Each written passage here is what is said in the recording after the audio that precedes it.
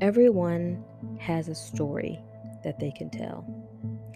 No one escapes this life unscathed by the curse of sin. We all experience loss, death, disappointment. I've once heard it said that pain is a universal language. It's a language that everyone speaks. It brings us together. It makes us the same. But what makes us different is how we choose to deal with that pain. Do we find temporary relief in carnal pleasures, or do we war against our flesh, our harsh temperaments, and our emotions? Do we allow the things that happen to us to affect every relationship? Do we just carry on as if nothing is wrong and allow it to be perpetuated in our kids and our grandkids? Or do we turn and face those demons and challenge the status quo that we received from those that went before us? Do we grow or do we die? Before I share my testimony here, I'm requesting a favor from you that you don't feel sorry for me. I am going to share some tragic details, but there's triumph. The favor of God is upon my life, whether I acknowledge it or not, whether I feel it or not, whether I act like it or not, and I should more often than I do. The favor of God truly is upon my life. And I've made it further down the road than a lot of people I know. So I will finish my race. I just have this one disclaimer. Mental illness is a real situation that people deal with, and it's not something to play with. And it can manifest in many ways. And I know that there are different ways that people try to deal with it. You can medicate it, you can counsel it, you can do deep breaths.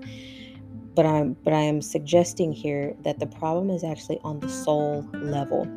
And of course, it's no less demonic as well to have thoughts always swirling your head and hopelessness creeping in and wanting to just end it and not wanting to spend a day outside of bed. And, you can medicate it if you need to get it under control, counsel it if you need someone to talk to, breathe deep to keep your emotions under control. But ultimately, you're going to want to seek the Lord for deliverance for something like this, because that's the only way it's going to come, is by the hand of God. Now, Mother's Day. Mother's Day. What can I say about Mother's Day?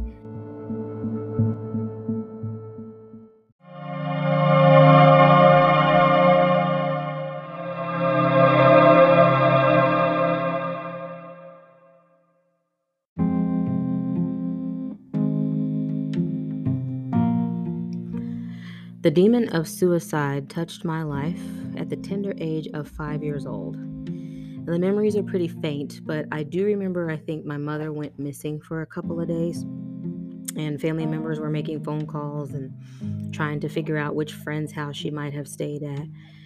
And I remember riding in the car with my dad, possibly looking for her, but like I said, those memories are really vague. And however much time later, maybe it was days, maybe it was a week, my mom was found dead. And the story was told to me by an aunt, one of her sisters, that she was found in a field, like a farmer's field. I guess there was really high grass or some sort of crop around her. I'm not sure. But, anyways, the car was running, or had been running, and she had a gun in her lap. And I was told that my mom had shot herself in the heart. And if the bullet hadn't done the job, then carbon monoxide would have finished her off. So a 5-year-old doesn't grieve, right? Like a 5-year-old doesn't know how to truly grieve, right? So there's a wound there that is just only going to grow deeper over time. But actually, within the last 30 some odd years or whatever, I've only cried maybe a few times about the situation. I think I've dealt with more anger than anything else. Feeling like I was robbed of an opportunity to experience a relationship with a mom. So apparently my dad didn't grieve long either, though, because he was remarried by the time I was 6. And then rumors were flying around, right? My mom's sisters and some other people who were close to our family speculated on whether or not this was the woman on the side, yada yada. Now, I can't confirm or deny whether or not adultery was committed. I was too young to be privileged to details of such conversations. Either way, I think that would have been horrible to find out that was the reason why my mom took her life. So I choose to believe that there were some deeper seated issues there. I know there was some manic depression and things like that there, because seriously, no man is worth dying over. at all. Not even the one that's responsible for me being here. Anyway, my grandmother, my mom's mom, had died some years before in a sanitarium. So she had suffered from some sort of mental illness as well and lived in a hospital. And I have this one like faint memory. I was really, really young, but I promise I can remember standing at the foot of this woman's bed and she was tied to it, or, whatever the restraints that they use in those hospitals. Crazy. And so my mother was found in the field somewhere near that hospital in Osawatomie, Kansas.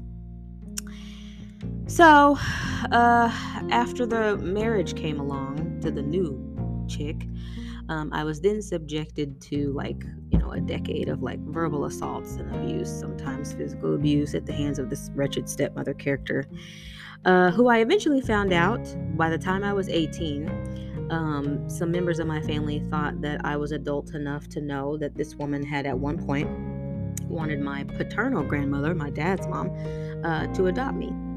I'm not sure why my relatives told me that. I can't think of any question I would have asked to have prompted them to tell me that. But, people in my family we've just been famous for, saying hurtful things and just being really stupid with our words. And I know that there are people who can relate to that. You grew up around people who will call you fat and call you ugly and make fun of you and all that, but then turn around and tell you they love you. So anyway, my stepmom, she hated me for whatever reason, and I felt that every day of my life living in that house. I spent a lot of time alone in my room. I mean, my imagination was my best friend. I was a very creative person, and I was always making up stories and playing with dolls and writing and movies, and so it kind of created a lifestyle of isolation from a pretty young age, but it was the only way to stay out of trouble. And if I didn't want to be screamed at and doors slamming and stuff, I just try to keep to myself. Anyway, eventually a divorce happened and a cheap apology came from the parental unit, but then he got into another relationship and another stepmother came into the picture. And before really getting to know me, this one was concerned about me losing weight. You see, I was an embarrassment to certain people in my family because I was an obese child. Food was also, I guess, one of my friends. But by the time the second stepmother came around, I was rebellious and angry and lonely, and I was a teenager living a fast life, and I wasn't the most respectful person. But you see that there were these issues that had never been properly dealt with, just kind of, swept under the rug, and you just go on and you live life. And I don't think that's proper. I don't think that's right. I think you've got to find a way to balance dealing with the past so that you can move forward. You don't want to live in the past, but you don't want to act as if nothing happened to you. If something really did, you acknowledge it, and you don't let the devil keep any power over you by keeping secrets. Anyway, fast forward to now, I am no longer in contact with several of the relatives that I mentioned.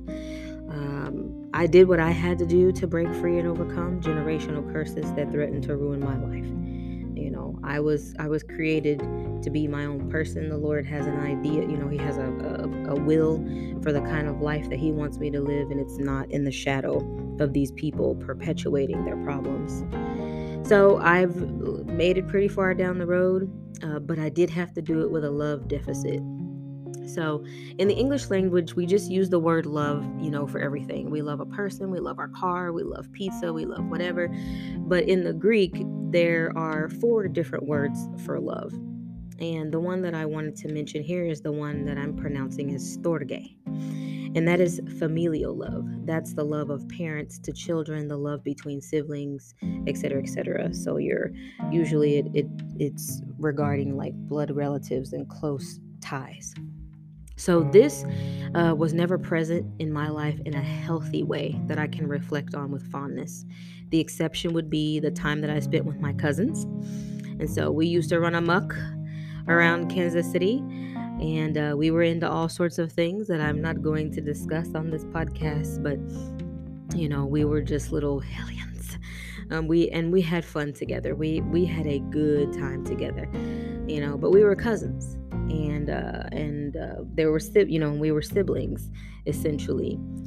But I think that I think I could speak for all of us and say that there was a love deficit from our parental units. And I grew up feeling like I was a burden to the people in my life and the people that that I grew up around. And so I did my best, when I wasn't being obnoxious, to just kind of stay out of everyone's way. I was kind of a weed, though. I was wild, so and I had a mouth on me, so I was always offending the adults that I was around.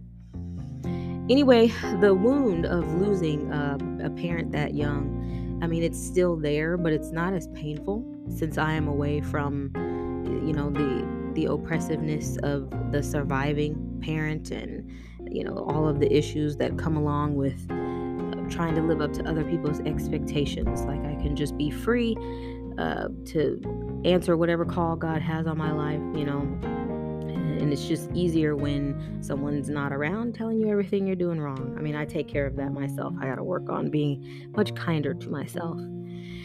And so things like this, I don't know that a parent killing themselves at a young age, I don't know that that's something that you can just get over. I wouldn't necessarily say that I'm like over it, but I would say I'm an overcomer. And I don't let the fact that I have a past with that kind of story in it stop me from moving forward with my life. I can see that there are some areas where I have to deal with my attitudes and mannerisms and things like that, and I wonder if what happened to me is why I kind of am the way I am in certain ways. But I really strive not to give in to a victim mentality. So, and I have to give glory to God, right? So I would be dead if it weren't for coming into the knowledge of Jesus Christ. I truly, truly, truly believe that my faith in God is the main thing, probably the only thing that has kept me from taking my own life. Because I've dealt with the suicidal thoughts. I've wondered what my life is for. Like, I've just wondered all those things. I've asked all those questions. And I just have to tell you that I have dealt with some dark days, even as a Christian, where I didn't want to wake up when I went to sleep, and it's just something that you have to work through. But I tell you, the thought of standing before Christ and having to answer to Him for taking my own life was something that just always kept me on this side of eternity, and I'm not going anywhere until it's time. So the people of God have been my family for the last couple of decades. Christians are far, let me tell you, far from perfect. But when you find a good group of believers and like-minded people, I can promise that you will find out that they know how to love better sometimes than the family you're born into. At least that's been my experience. So I don't observe or celebrate Mother's Day for obvious reasons. And I think aside from like giving my grandmother or a friend with kids a card or something, I don't buy Mother's Day cards. It's not a day of, of fun-filled things for me. I just let the sun rise and set on this day like I would any other family holiday that I don't want to get into. I'm not a hardcore traditionalist. I don't mind breaking tradition, so it's no big deal. But to those who do have a mom, whether she's in your life or not, do all you can to respect her, cherish her, pray for her if she's not in her right mind and she's not making good choices, if you were abandoned or etc., etc. If you are a mom, do the best you can at everything. Don't try to be perfect. Just be pure in your motives and let your children see the best side of you more often than they see anything else. And there's always hope, right? So there's hope for me. One day, I'm going to meet this man that God has prepared for me, and he better be looking for me. He better be looking for me, because I have turned down lots of dates from losers waiting on the one. But anyway, after I meet this man, then who knows, maybe a kiddo or two will come along. And if we're too old, because I'm, pushing so if we're too old, then adoption is always an option. I have a lot to look forward to in that way. And hey, one day, ultimately, this is what I'm looking forward to. I'll be in glory. And none of the sad things in this life will matter. My ultimate hope is in the Lord, so I'm glad that I have that. I would encourage people to give Jesus a real try if you haven't. I'm not just saying go to church. I'm not just saying give the church thing or the religion thing a try. No, I'm saying get yourself born again and into a relationship with God. So, everything I have is because of my faith. And I try to always put my faith in what's true. And soon, I'll see truth, who is Jesus Christ, face to face. And, somehow, once you're in eternity, this will all somehow seem worth it. So it better be. It better be, because I am putting my full trust and my full faith in God that everything that's written in the Word will come to pass in eternity as well. So that'll be the day when I have rest for my soul and peace forever in the presence of God. Hallelujah! Somebody shout with me. Anyway, happy Mother's Day.